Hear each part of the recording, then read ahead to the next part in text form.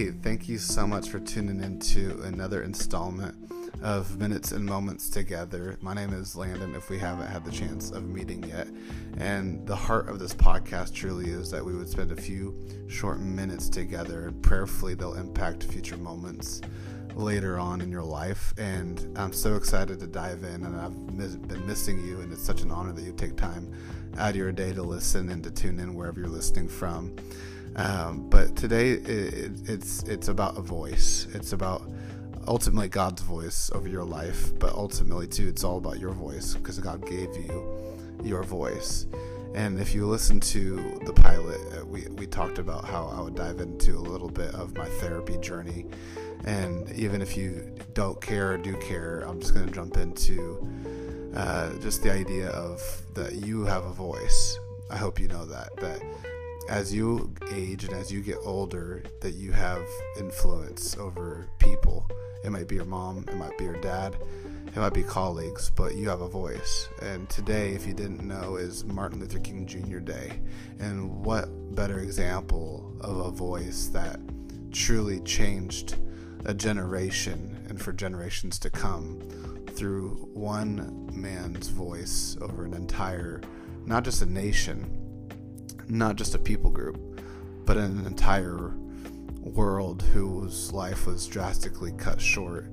But he had a voice, and his voice still speaks. We celebrate his life and his legacy every single year here in January.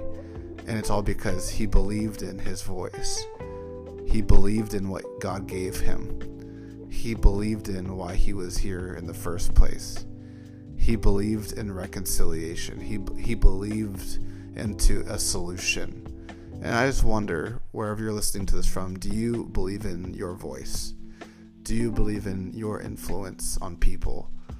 Do you believe in the weight that your voice carries into people's lives? Do you believe in it? We need to get to the root of this issue, because if you don't believe in your voice, I just want to challenge you today that there are people in your life that, though you may not believe in your voice, they believe in your voice.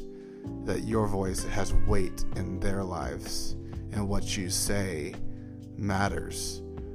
It matters to them, and it should matter to you. But also the voice that you talk, the voice that says to yourself, the voice that you speak to yourself. You see, I discovered I had a terrible self-talk problem. And through this journey of this last year, I've steered the ship a little bit away from negativity and criticality, being highly critical of myself, because who knows that we are our own worst critic. Forget the critic down the street. We give too much airtime to the chatter inside of our own brains and inside of our own minds that we don't even know how to tune it down. We don't even know how to quiet it a little bit. It takes time. And it takes effort, and it takes kindness, and it takes love, and it takes compassion. But you have a voice. You need to exercise that voice, whether it be through a boundary at work, whether it be through a conversation within your family. You need to exercise your voice. No one can use your voice but you. You know, Bishop T.D. Jakes wrote a book called Don't Drop the Mic, and he talks about how it's so important for you and I not to drop the mic in our lives, that we need to exercise the mic, and don't give any airtime to anybody else in your own life to hold the mic of your life.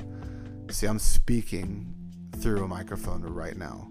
Like, you knew this already. This is a silly comment to make, but the point is true. You need to use the tool that God gave you, which is your tongue.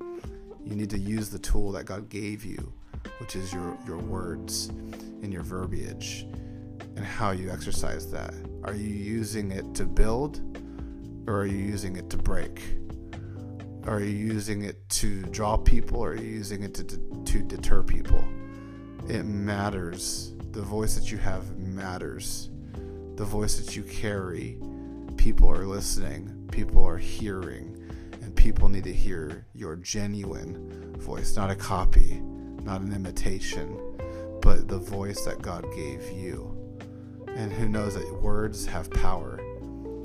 Use those words today, wherever you're listening from, to change the course of your life. One kind, one compassionate word at a time, to the guy in the drive-thru and to your manager at work. Your encouragement matters. The voice that you have matters. So I just want to ask you, will you use it today? Will you yield it today? Will you choose to use the power of your tongue for good and not for evil today? Because you are a force for good. I hope you know that. You are a force for God's work to be worked within you and through you and before you. And God's voice, He created you with just a word. He just spoke you into existence. He just thought you into existence. And here you are 20 years later, 30 years later. My Bible, the book I believe to be true, so that He formed you in your mother's most inmost being. He knit you together. God knew you all along, and He knew the voice that you'd have. So you need to use that today. Exercise that today. Lift your voice, raise your voice today.